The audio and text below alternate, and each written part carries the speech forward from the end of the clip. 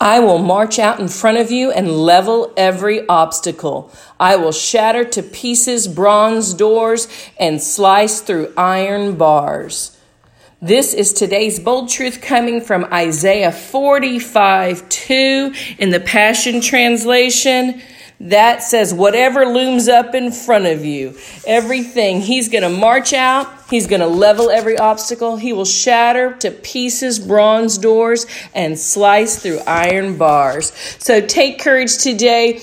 Enjoy this bold truth. Have the raw faith to walk it out. And we will catch you tomorrow on the next Bold Truth Raw Faith podcast right here on Anchor.